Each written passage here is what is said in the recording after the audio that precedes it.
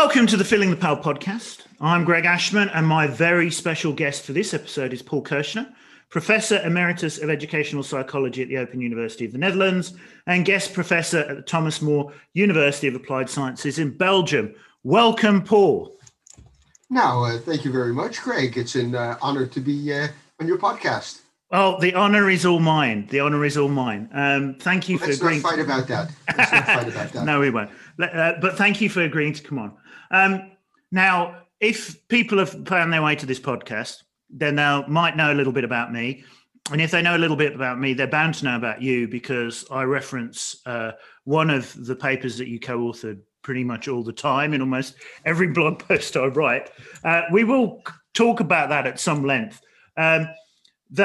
So people will know you as a key researcher in the field of educational psychology because of that, but they might not know much else. So how did you actually get into this business? How did you end up a researcher into educational psychology? Okay, that's a long story. I'll try to keep it short. It was born out of pure frustration. I was born in the United States, and I did my elementary and junior high school and my university there. At the university, which was the State University of New York at Stony Brook, which I entered as an engineering major, but changed to a psychology major. I had a double major at a certain point, psychology and teaching, because I had done all of these science courses, biology, physics, chemistry, mathematics, and I figured it was a waste to just throw them away. So I graduated the university with a teaching license in general science, biology, and mathematics, and a bachelorate in psychology. And I did what was normal at that moment, and I started teaching. First as substitute teacher at a middle school in the neighborhood of the university, Middle Island Middle School. And within a month or two, I realized that teaching wasn't for me. And and the reason was very, very simple. I myself, in the areas that I taught, was always a very good student. In the American system of the best score you could get was 100. I was usually someone who got anywhere between a 90 and 95 and a 100. I was always done first in mathematics and things like that. And I never really had a problem with any of the natural sciences or mathematics. So you could say what I had was the curse of expertise. And I had all of these children, very normal children, not exceptionally bright, not exceptionally dumb, but out of a class of 25, 30, there were always, the first time you explained something, there were always 10 children that couldn't quite grasp what I was talking about. And after trying to explain it 6 or 7 times in 6 or 7 different ways, they still couldn't understand it. In any event, a number of them. I still had these children who were lagging or who had a problem understanding or grasping what I was talking about and grasping the concept. And that frustrated me enormously. And at that point in time, I realized that teaching just maybe wasn't for me. At that same point in time, I realized that I didn't know what I then wanted to do with the rest of my life. So I left the United States. I knew some people living in Amsterdam, working at a meditation center in Amsterdam, in the kitchen of a macrobiotic restaurant. And I decided, well, I'm going to leave for a year and get my head together. You have to realize this was 1973. Yeah. I'm now bald, but I had hair down to my shoulders, past my shoulders. I had an earring in, which I now still do. I had colored my hair red with red henna. And you were at the meditation center? I was at the meditation center, and I started working as a carpenter and then as a cook. And the idea was to spend a year away, get my head together, go to Amsterdam, travel around Europe, go to India. That's what you did as a hippie in 1973. And at the end of that year, I had an open return, go back to the United States with a better idea of what I wanted to do with the rest of my life. So find And even yourself. not as a teacher. Yeah, it's called in that time, get your head together. Yeah. Okay. Within that year, a lot of things happened. One of those things was I met a woman who eventually became my wife and the mother of my 4 children. We went to India after a year. In any event, that year took longer than a year. I always say that my life is determined by serendipity. Use your head, but follow your heart. And things came across my way. You know, my original idea was spend a year and go back. But something happened. I met a woman and I decided to stay longer. And I stayed longer and we set out a plan to go to India. And we were preparing actually to go to New Zealand, where I had a letter from Her Majesty's service to become a teacher somewhere in the backwoods of New Zealand. But my wife got cold feet and she said, I don't want to leave the Netherlands. I'm going to change my major from philosophy to education. Why don't you see if you can go back to the university? So the day before we left for India, I sent a letter to the University of Amsterdam.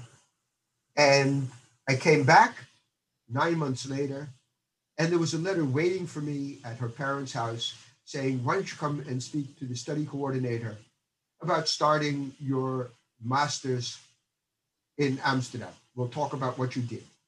So I went to talk to this guy, Henk ter Haar was his name. And all of the things that I did in the United States were transferable. I needed to do one course in factor analysis because I didn't do that at the university. And I could spend the first half year, September to January, doing that course and taking one course with my new professor. And the only thing they had in the neighborhood of what I was interested in was developmental psychology. So I did developmental psychology, the whole bit, Piaget, philosophy, Rousseau, all of that. I won't say claptrap, but in any event, I really liked Piaget. I must say, his ideas of assimilation and accommodation were really, really interesting to me. And as a hippie, as a hippie at the time, you'd have probably been quite impressed by Rousseau, wouldn't you? Definitely. But it just wasn't what I wanted. And then serendipity, 2 professors of developmental psychology and 2 professors of statistics and methodology got together and formed the Faculty of Educational Sciences, Educational Psychology. So after half a year of that, I went over to that area, completely different building, and all of a sudden this one man, Christian Hamaker, of which I worked with him on a very great piece on review of educational research on adjunct questions, got me onto the subject of what we called text characteristics and learning processes. What can you do with texts to make them more studyable, understandable, learnable? And there were things like adjunct questions, that was Ernst Rothkopf, but that was elaboration theory of Charlie Reigeluth, that was advanced organizers from Archibald. Yeah. All of those, but even into using different types of letters, that letters with serifs, like Times New Roman, were better for children with learning disabilities, reading disabilities, than sans serif, like Arial and things like that, because they gave you more recognition points. Or how do you use illustrations in texts? And you could say that was the beginning of contiguity theory, but it wasn't even called that at that point, spatial contiguity, but all of those types of things. And I got a degree in master's in educational psychology. My master's thesis was on the use of adjunct questions in videotaped learning materials. And as they say, the rest is history. I started working for a educational publisher. I thought, well, my specialty is text characteristics and learning processes. Let's make quality their selling point. But within 2 years of working there, I found out that instead of let's make quality their selling point. And I got an idea after 2 years that advertisements and selling points were their quality, and they really weren't interested in making good school books. And what crossed my path at that moment, strangely enough, a university, the Open University, which used written materials. At that time, we're talking about 1983. I used my first computer in 1981-82, an Apple IIe computer, and wrote the first Dutch learning material for using the Apple computer in education. Actually, that was a first. And I thought, oh, text characteristics and learning processes, written learning materials. It was a marriage made in heaven. I went there, and the rest is history. I made 50 courses in the natural and the technical sciences, because I was the only educational psychologist that knew something about maths and sciences. The rest were allergic to it. Started doing research there. We'll get into that in a couple of minutes when we talk about the epistemology paper, because that grew out of that research. One thing came from another. I became from an assistant to an associate professor. I became a full professor at different universities, and ended up in getting my emeritus status about 2 years ago. All born out of frustration. I wasn't taught in the teaching courses at the university in the United States. I was taught what you should do. I was given tricks as to what do you do in the classroom, but nobody had ever taken the time or the effort to explain to me the theory behind it, why you do things, why you don't do things, how those tricks work, when they do, when they don't work, all of those things. So I was an ape with a bag of tricks that was sent to schools to make use of that bag of tricks. I was kind of like the carpenter that didn't know anything about the different types of wood that she or he was supposed to use. Or I was the cook that was taught 3 or 4 different pieces of apparatus, but didn't learn the theory behind teaching and how different types of meats or vegetables react to different tools and techniques that you can use. So I was a snack bar owner instead of a 3-star cook. Not a lot has changed. I mean, I don't think most of the people I talk to wouldn't say that they were particularly well prepared when they went to the classroom. One of the things you went to India in 1973. You've just reminded my uncle, sadly now passed away. My uncle Al, he was a traveller, and he went to India in the 1970s. And one of the things he said to me when I was sort of coming of age, when I was about 16 or 17, said, if you go traveling, this is, by the way, this is nothing to do with learning, but you've just reminded me, if you go traveling, you've got to read this book. And I said, what's the book? And he didn't have a copy, but he told me the title. So I read this book. Must have been about 94 when I read this book, Bad Blood. And the Art of Motorcycle Maintenance. No. It's called Bad Blood. And okay. And the book is about a guy called Charles Subraj, who is a serial killer of Western tourists who visit India and Bangkok, and he drugs them and steals their passports, and they die. And my uncle wanted me to read this book, so if I ever went traveling, I could avoid that fate. Well, they've just put a drama on the BBC, I think it is, in England, about that, a dramatization of his life called The Serpent. Yeah, Charles Subraj. Yeah, The Serpent. He's in jail now in Kathmandu. Anyway, that was a bit of a digression, sorry. So, a key moment in my career, Paul, was discovering through a reference in John Hattie's Visible Learning, so we have to give him some credit here, your paper with John Sweller and Richard Clark on why minimal guidance during instruction does not work. We'll examine that paper in more detail shortly, because there's quite a bit to say about that. But as a result of reading that, I found your writing on epistemology versus pedagogy, which you've just sort of flagged. I think this is a critical distinction, and I don't think enough people know about this. Particularly, it's really affected the way that I think about science teaching, maths teaching. I think if history teachers got their head around this distinction, it would affect how they think about history teaching. So can you give us a potted summary of the distinction between the two and why it's important? Okay. First, you need to know a little bit of the history behind it. Okay? Yep. I'll try to keep it short. As I said, I lived the first 21 years of my life in the United States. I went to a very special high school for maths and sciences called the Bronx High School of Science. At that point in time, it was the best high school in the United States. 10,000 people took the test to get in New York City, and only 900 got in to that.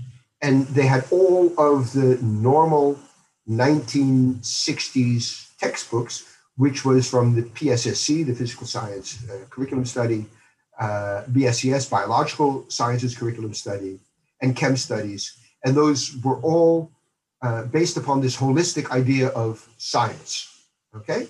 So my high school got its computer and got its new building because the Russians launched the Sputnik. And we needed in the United States more scientists and more engineers. So it moved from a very old building to a very new building.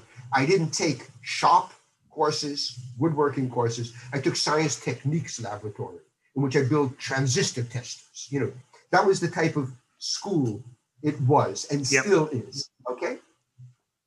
That's my background. I was working at the Open University and 8 or 9 years, and I was constantly making use of all that I had learned about text characteristics and learning processes. And I kind of dried up, and I figured I needed to do research. But we didn't even have a research charge at the Open University. So I was the first person who ever did research at the Open University as a staff member there. I had to break a lot of ceilings to be allowed to do that. And I did research. I had 2 topics, and I finally chose the second one, which was the use of practicals in higher science education. And the reason for that was because we had all of these practicals for biology and science, and chemistry and physics, but we were a distance teaching university. And we didn't have the background of the British Open University, where you spent 2 weeks in the summer going to a summer school. You had to go 1 weekend a month for a number of months somewhere to a laboratory somewhere in the Netherlands to do that. And I thought, this isn't what we should be doing. We shouldn't be teaching them how to clean glassware, because you couldn't get a degree in biology or chemistry from the Open University of the Netherlands. You got a degree in the sciences. So the idea was to train you to become a scientist and not to become a biologist or a physicist or a chemist or a geologist or something like that. So I figured this is the wrong type of practical or laboratory, whatever you want to call it, that we should be doing. So I started doing research on practicals in higher science education. And I came into contact with things like Derek Hodson, people like Derek Hodson, and Clara Nigam, or Nigam, or however you do it, and I was reading it, and I figured, no, we have to make a practical, which we'll call a first level practicum, in teaching people how to become a scientist, how to think about science, how to think about using practicals in science. So we needed that. Okay, that was 4 years of research, but while doing that research, I came across the idea of, no, we're doing it wrong. We're teaching people who are not scientists to become scientists using epistemology of the scientist. And what is the epistemology of a scientist? That is doing research to gain new knowledge. Research is a tool for a scientist to gain new knowledge. He or she is an expert in a field, there aren't very many books that can bring that person further. So how do you come across new knowledge? You do research to gain new knowledge, but you're doing science there. But if you're at university, you're learning science. And learning science is completely different from doing science. And I kind of got this epiphany moment. Yeah, you could say, while I was writing my thesis, that we were doing it wrong. All of what I had learned as being an American originally, I'm now a Dutch person, of all of these courses in high school and university based upon learning sciences as doing science, yeah, I realized, hey, that's wrong. We're dealing with something different. So I started reading things like from Mickey Chi about problems and problem solving and how expertise. I started. Are they categorizing the physics problems depending on that one? Depending on your level of expertise, yeah, you do it. Yeah. I started reading these things, and the epiphany moment came somewhere in those years. Mickey Chi, Clara Negam, Derek Hodgson, of we're doing it all wrong. We don't start teaching a person something as if they are an expert in it. We have to teach them as if they're novices, and it's completely different. And so while writing my thesis, I needed a chapter which made it understandable why this first and second level laboratory or practical at the Ovid University of the Netherlands had to be different from your traditional practical at a university. Yeah? And that was chapter 2 or chapter 3 in my thesis, which eventually became an article on the one hand and a book chapter on the other hand of why epistemology is not the proper pedagogy for training a novice in an area. And it doesn't matter what area it is. It could be chess, it could be history, it could be English literature. That's not the way to teach someone by trying to do it the way, based upon the way an expert works in her or his field. Yeah, you see, us maths teacher, I'm a maths teacher, I also teach some science, but I'm a maths teacher. And we have to suffer from these maths professors of maths, who will go on and they'll do a TED talk or they'll write an article or something and they'll say, oh, school maths is all wrong. Real mathematicians, they come up with hypotheses and conjectures and they test them and they do blah, blah, blah. And in the elementary school, they're not doing that. They're doing this rote learning. And they always say it as if they're the first person that's ever thought of this.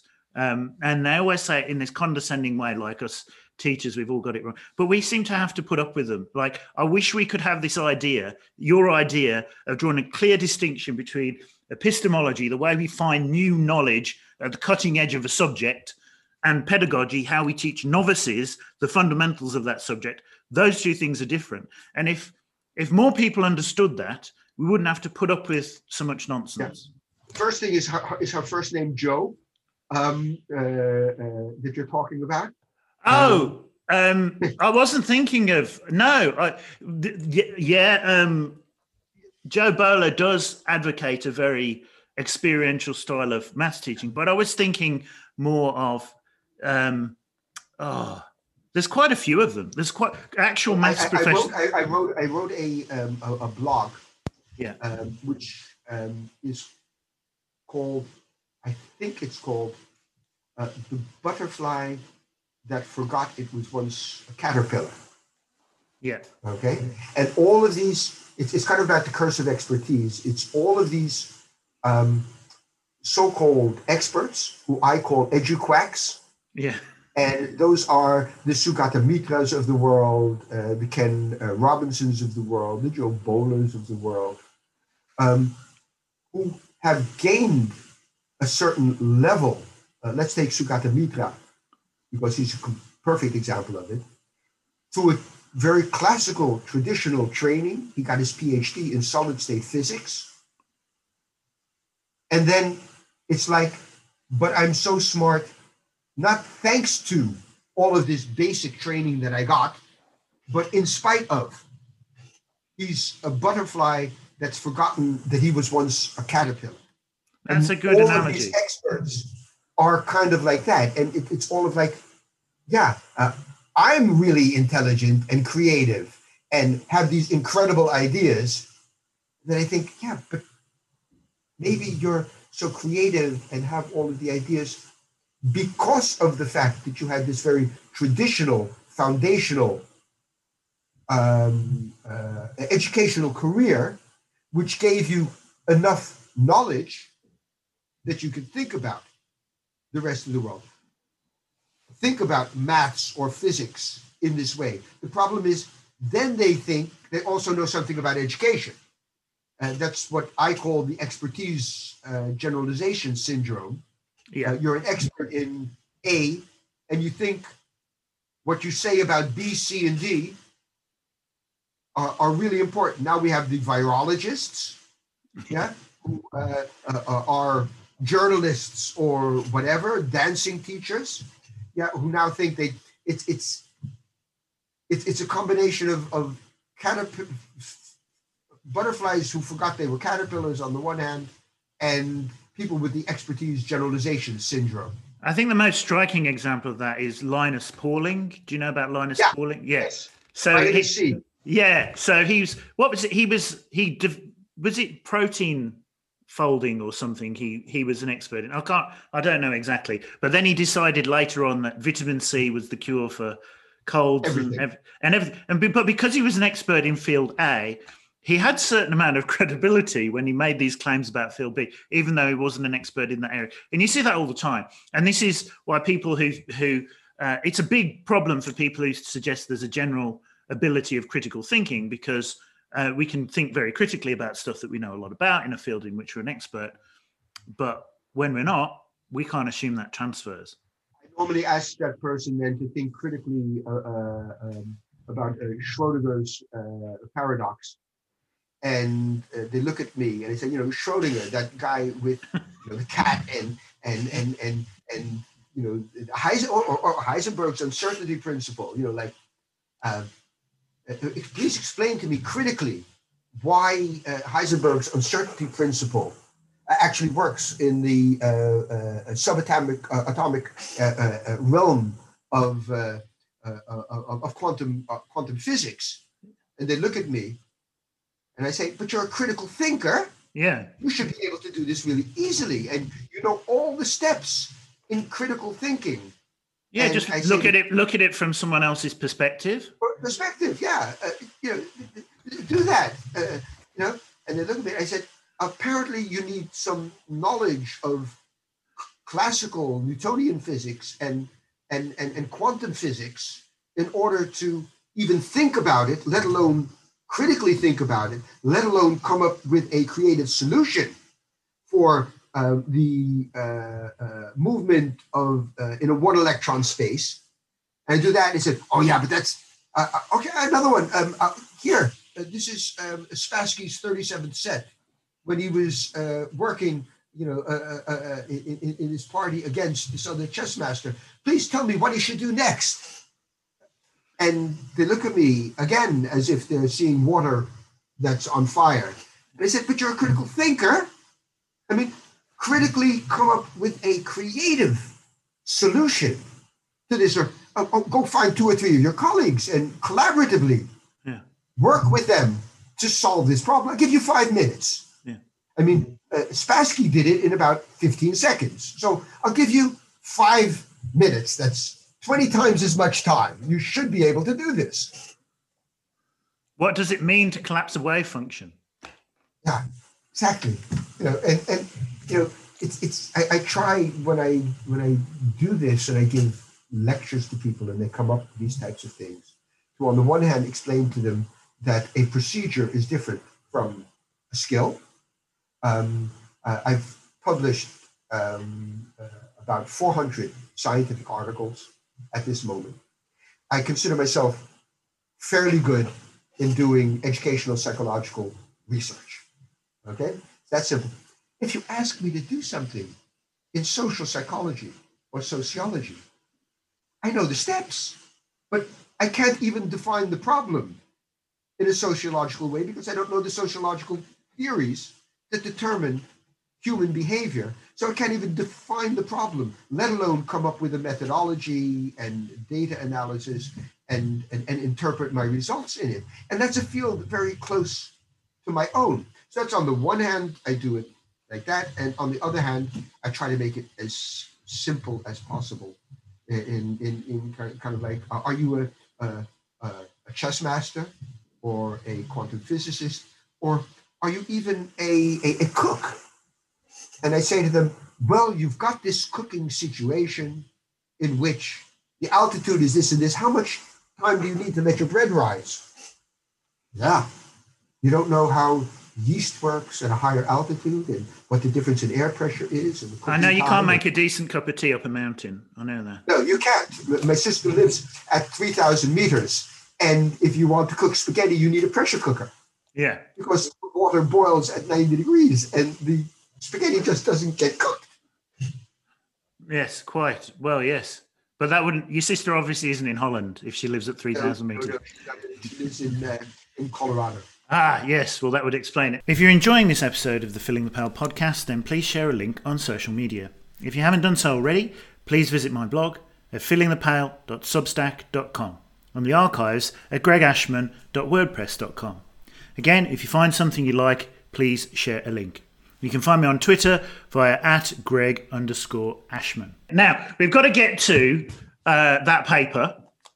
Okay. So why minimal guidance during instruction doesn't work, an analysis of the failure of, and then I always lose the plot here, constructivist, inquiry-based learning, everything, all that. Now, I've heard this story. I think I've heard it from John, and I think I've heard it from you once in Amsterdam. So for the benefit of everyone else, could you explain to me how that paper came to be? Okay. I don't know if John's view is the same as mine. I know it's different from Dick Clark's view of it. John and I were at a conference, and there was a plenary session. I don't remember if it was early or AERA or, but one of those conferences. And at the front, you had it was a session in which all of these constructivists were talking about learning and, the Tom Duffy view of learning and the world. By the way, I love Tom Duffy. He's a great friend of mine.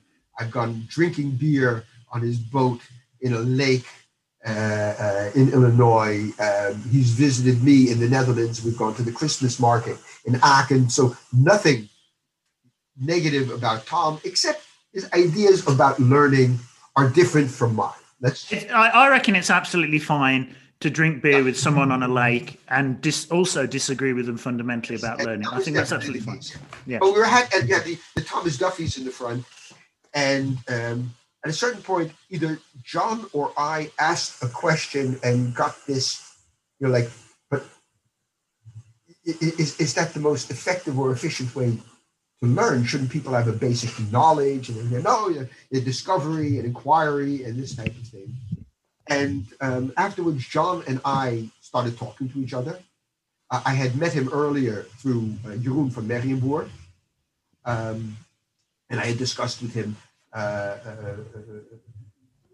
extraneous and intrinsic and germane load. And I had from the beginning had a problem with germane load with him, and we discussed that for hours in the Netherlands. Really good. He's a great guy. I love John and Susan. They've had dinner at my house. He's one of my favorite people in the world, if not my favorite person in the whole world.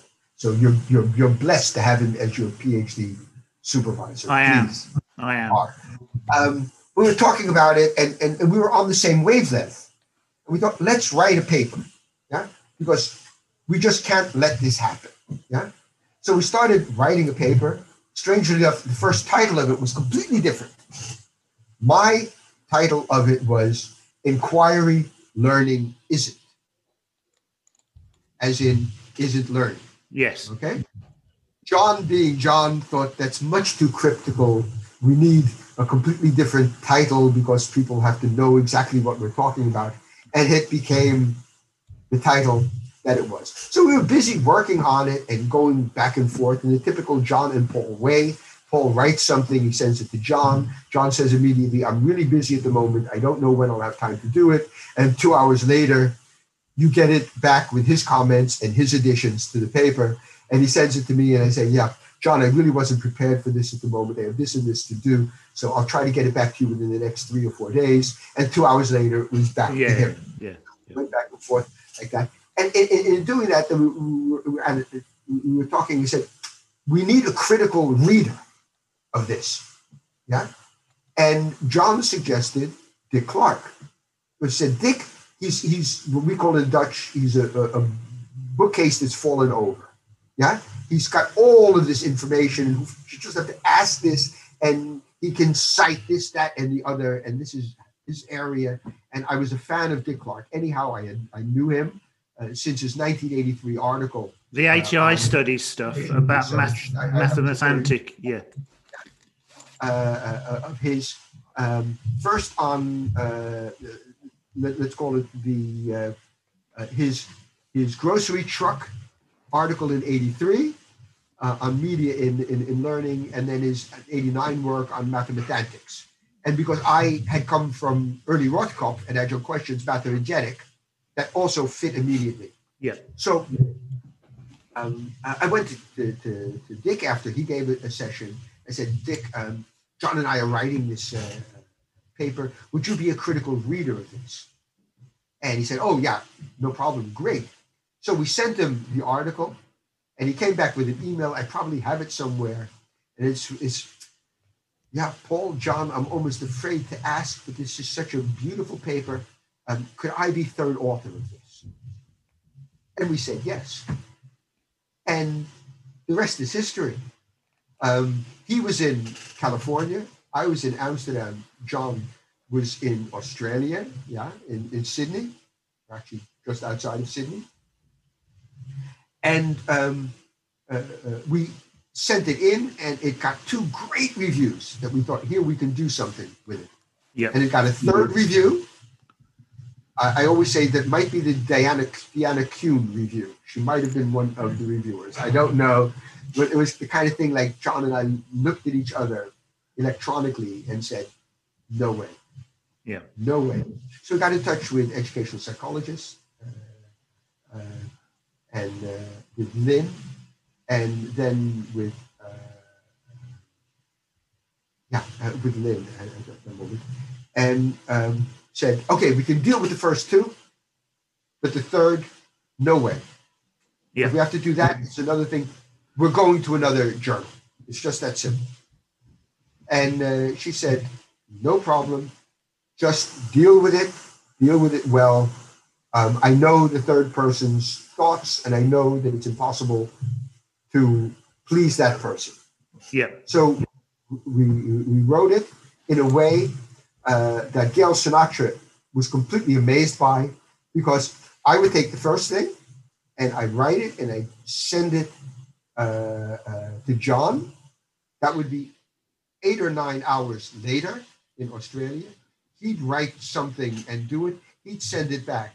That was a nice time for Dick in California, who would work on it and send it to me. And we had 6 iterations within 48 hours. Wow. Gail Sinatra said, I have never seen anything like this in my whole life. And we sent it back like within 2 days. And it got accepted, and the rest was history. Well, it is I'm not surprised that there was a bit of magic about the way that it was written, because it is a really important paper. Let's deal with some of the objections. So you get it published in 2006, and then 2007, I think you get 3 rebuttals published in Educational Psychologist. And I would characterize them this way. So I would say 2 of them say that the things like problem-based learning are not actually minimally guided. They've got lots of guidance. So you're wrong to call problem-based learning minimally guided. We give students lots of guidance and scaffolds and stuff like that. So that's the problem with the paper. Then the third one by Deanna Kuhn basically says it's more philosophical. It's like, well, but what are we teaching? So direct instruction might be good for teaching some things, but then if we want, what have I got here? I've written something down. It's not good for developing the skills that we need for the future, or something like that. And then you responded to that. So would you take us through a little bit of the thinking around that and the response to those criticisms? It's very simple. We showed, as we're showing in the paper right now that I'm writing with John and two other authors, that you can say it's not so minimally guided. But if you look at, in America, the science curricula and the science standards and the handbooks of it, it is. It's just that simple. And all research that looks at it from a different way is kind of disregarded. So two of them we could say, okay, maybe your specific way of thinking about it is different. I mean, if you take the let's say the Maastricht view with its 7-step procedure, you could say, which is kind of a little bit like McMaster in it, you can say, okay, there is a certain amount of instruction in it, but if you want to do it really well, you should do it in a different order. If you say it's not minimally guided, you could do it in a different way. Now, and the third is, that's why I say, I think that the reason why Deanna Kuhn wrote that was because she was possibly one of the 3 reviewers and knew beforehand exactly what would be in it.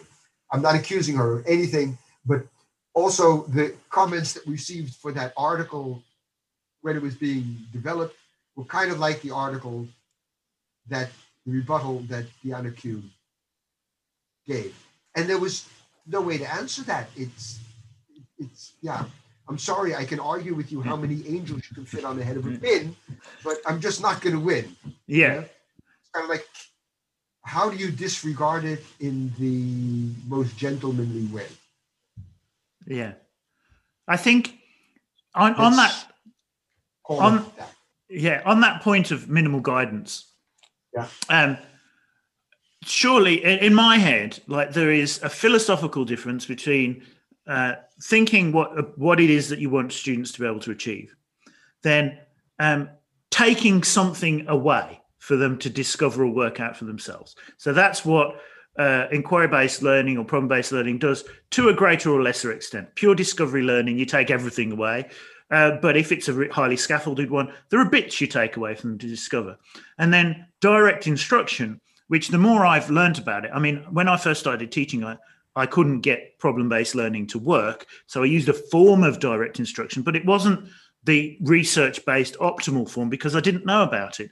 And the more I've learned about that, reading, say, Rosenshine's principles, etc., which you summarize very well in your book with Carl Hendrick, which we'll come on to later.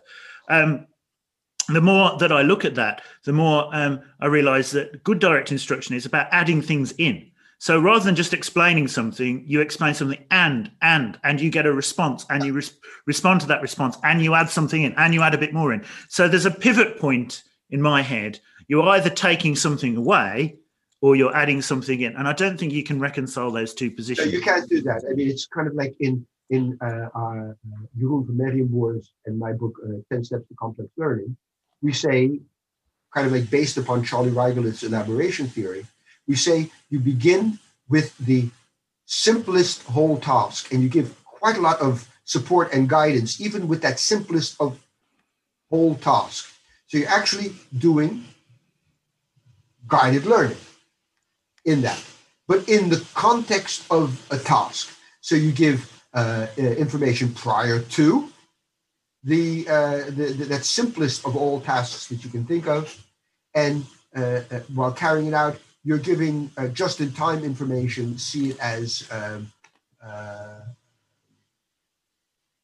step-by-step worked examples in which you slowly but surely, in that level of task, take things away until someone at the end can do it. And as soon as you say, okay, if someone can do it, carry it out in that way, Then you go to a slightly more difficult task. And that's pure elaboration theory from Charlie Reigele. Yeah? You add one small thing to it, and you give the support and guidance needed for that one small element, and constantly add to it and add to it and add to it. And as soon as you add something to it, someone has mastered the previous step.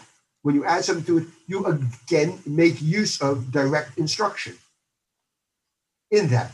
And if you look at the 10 steps of Baruch Rosenshine, I don't want to call it that because it shouldn't be carried out as 10 steps. Yeah. The 10 aspects of it. Discovery is a part of it. I think it's his 7th or 8th point in that. But that's after you've first checked for prior knowledge, then you've made small steps, then you've modeled the behavior, then you've checked for understanding, then you've done it in a very, giving people the chance to do something in a very guided way. Think of worked examples, partially worked examples, goal-free examples, tasks, and things like that.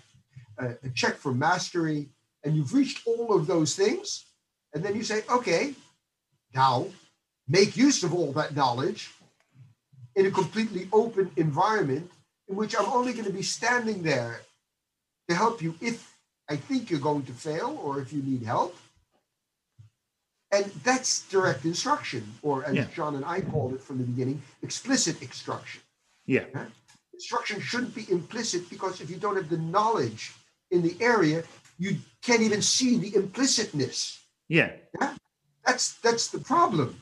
If I'm talking to someone who knows nothing about cooking, and I'm a fairly good cook, and I don't explain all of the things that are implicit to me in an explicit way, like the difference between baking soda, baking powder, and yeast, with respect to having a mixture of flour and water rise, if I don't explain that to them explicitly, they won't know when and how to use them, why it didn't rise in a certain situation. And I can explain to all the listeners the difference between baking powder, baking soda, and yeast. But, and I often do that, but that's the important thing. It's not implicit, it's explicit. And often the problem, even if there is instruction in that guided discovery or whatever, it's often implicitly there. And people who don't understand the problem itself and the area often cannot see that implicit thing. You have to make it explicit. I think one of the important things about explicit teaching as well, which you've touched on, is that it is a whole system, and it involves the gradual release of responsibility from the teacher to the student. And even like an area like cognitive load theory with its guidance fading principle, this idea appears everywhere. But what a lot of people think explicit teaching is just that moment when the teacher is explaining something to students. And then and then they'll say, well, my inquiry learning contains a lot of explicit teaching. And what they mean is every so often they'll stop and they'll explain something to the students in the context of inquiry learning. But that's not explicit teaching, because explicit teaching is a sequence where you gradually release, and that bit where the teacher is standing there, just hovering, just to help in case the kid falls over, is as much a part of the sequence of explicit teaching as the bit at the start where everything is fully explained in small little steps and guided. And I often give people an example of when I first started walking with my at that point in time 3-4-year-old granddaughter. I said, I give you two situations. I because they also say explicit teaching doesn't work in young children. They have to discover it. And I said, well, I have this very busy street in the middle of the city, and I can choose between two things. I can either explicitly teach my granddaughter, and I explain how I do that with modeling and explaining and all of those things, kind of Baruch Rosenshine type of thing. Or I can say to her, there's the other side of the street. Go discover how to best get to the other side of the street by yourself. And people look at me and say, no, you don't do that. I said, But why am I then doing that in biology or learning to read or mathematics or whatever? Yeah. I want to have my granddaughter safely, effectively, efficiently get to the other side of the street because I only have, at that point in time, one of them. Yeah. And I don't want her to get hit by a car. Why can I do that there and you find it completely normal? But if I say we're going to do the same thing if that child is learning maths or sciences or whatever, and my granddaughter doesn't get bored crossing the street with Opa, with Grandpa. It's just that simple. It's kind of like oh, I've lost thing. I'm just going to do it my own way anyhow. No, she wants to get to the other side of the street. We're going to do it in this way.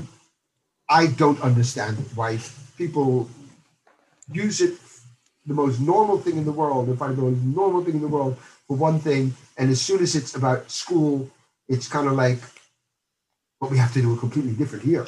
I think it's very telling that when it's safety critical, so if it's crossing the street or learning to swim, we wouldn't dream of, learning to drive, we wouldn't dream of using inquiry learning.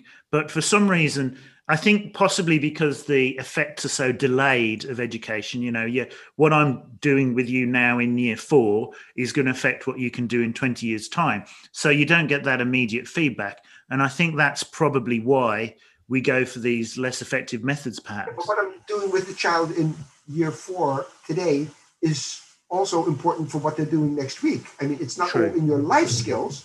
Yeah. I mean, it's you want people to have a good foundation. Yeah. I don't want a lawyer who's discovered law while sitting in a penitentiary to be my lawyer. I don't want a doctor who's only by trial and error learns how to get people better, because I might be one of the errors in that. And people will constantly say, no, I want a lawyer. I want a doctor who's well-trained and well-educated to take care of me. I want to build a house that an engineer has studied tensile strength and how deep the foundation should be and how thick the walls and all of those types of things. I thought, I don't want to drive across a bridge, that an engineer by trial and error, this could be his, third inquiry-based bridge, and I'm driving with my car. Nobody would ever think of that. Yeah? You're glad that from elementary school on, they've learned how to add and subtract and multiply, and then they've learned these absurd things about tensile strength, which really wasn't necessary for them, to be able to divide a pizza into 9 pieces or 8 pieces. But we really want them to be able to have done that when we're living in that house that they've designed or driving across that bridge. Absolutely. Or being out there in their office, when I'm sick. Now, I haven't even finished all the questions I had about the minimal guidance paper, and we're getting a bit short of time. So what I'm going to have to do, hopefully, if you're willing, Paul, is I'm going to have you on the podcast again, because I want to know about this conference, the paper provoked, and the book, which is the most extraordinary book because of the dialogues at the end of each chapter. Can't go into all that because we're running out of time, but I do before I let you go. So if you can come on again, we can address all that. But before you go, the other things I wanted to talk about was collective working memory and definitions of learning. But we'll have to talk about those next time. How Learning Happens is a book you wrote with Carl Hendrick. It's a fantastic book. It's essentially, for those that aren't aware, it's a compendium of an analysis of the seminal papers in the field of educational psychology, and you give a bit of a discussion of them, why they're important, some quotes from them, and it's a very easy read. So if you're a teacher who isn't that into reading original research papers, you find that a bit hard going. If you pick up How Learning Happens, you can get a digest of all that and come to terms with it. So how did you, what sparked the idea to write that book? Now we're back to full circle. It's really full circle. Frustration. Frustration on 2 fronts. The first thing is, as a PhD supervisor, I would get PhD candidates. We don't call them students in the Netherlands, they're candidates because they work, and they are paid as a researcher for 4 years to do research. I would have these PhD candidates, and we'd be discussing the use of prompts. Yeah? And because they were going to do a piece of research on making use of computer prompts. Yeah? And I talked to them about, no, well, actually what you're doing is you're making use of adjunct questions, the type of prompt that you're doing by Ernie Rothkopf. And they look at me with this blank look on their face, and they had never read about that. Or if they were making use of animations or something like that, I'd go back to original research on film strips or whatever, and how you decide what type of animation you use and whether animation is necessary. So I would do this, and they give me these blank stares, and I realized that they hadn't received in their training prior to becoming a PhD candidate the gods, the giants in the field of educational psychology, cognitive psychology. So that was one frustration. Yeah. And so I had to give them constantly papers and books and say, well, read this about information processing and read this about, okay. Second is, I would be giving presentations to teachers who often were doing, let's call it the right thing. Yeah, I know that's a hard thing to say. In my opinion, we're doing the right thing, but we're using it at the wrong times, or didn't know why they were using it, or actually how it worked. And I would have to explain to them from why using an illustration while giving a presentation can be good, but also can be bad if you use it in the wrong way, and all of those types of things. So I was also frustrated with the level of knowledge of the teachers and the heads of school that I was giving workshops to and lectures to. So out of these two frustrations, I thought I need a book that I would have liked to have had when I was studying to be a teacher in 1969, 1970, 1971 at the State University of New York at Stony Brook, that would have taught me the background so that I wasn't just an ape carrying it with a bag of tricks. That's a Dutch saying, okay? Nothing pejorative meant about the teachers, yeah? But that I wasn't an ape just with a bag of tricks, but that I was a knowledgeable teacher beginning on a teaching job. Yeah. Or that while I was teaching and I had these problems and got frustrated, and someone said, hey, here's a book that can help you. Maybe if you read this, you'll be able to understand why what you've tried to do really doesn't work. That would have made me a reflective practitioner, yeah, in terms of a Gieris and Schön of Lee Schulman or whatever. Yeah. So I thought I needed this book. So I first toyed with it in Dutch and wrote something in Dutch called On the Shoulders of Giants in Dutch, and that was easy to use that title. But I decided it needs a broader audience because it's not only Dutch teachers, it's teachers around the world. And I had done some work with Carl, and I had met him. And it's kind of like, Carl, would you like to be my second author on this? I want to do this. He said yes. And we came up with this book. We wanted to call it On the Shoulders of Giants, but Umberto Eco had just written a book called On the Shoulders of Giants. Yeah. So we thought that wasn't a very good idea to use the same thing. So it became How Learning Happens, and that idea of presenting to teachers, not at a pejoratively at their level, but I mean it seriously at their level. They aren't trained as researchers. So they can try to read an original article by Ernst Rothkopf about mathemogenic behaviors, or from Dick Clark about mathematic behaviors, or about John Sweller on cognitive load, but they don't have the methodological knowledge to understand what was going on. They don't have the theoretical knowledge to understand what they're talking about. because they trained to be a teacher and not an educational psychologist or cognitive psychologist. So let's put it in the level and the way that a teacher at school can understand what was studied. So we do that. We explain exactly what happened in that piece of research, but then we take the next step and say, how can you use it in the school? And how can you use it in your classroom with takeaways at the end, kind of like do's and don'ts. Yeah. The takeaway is your working memory is limited, so don't overload it. Yeah, that's a takeaway from it.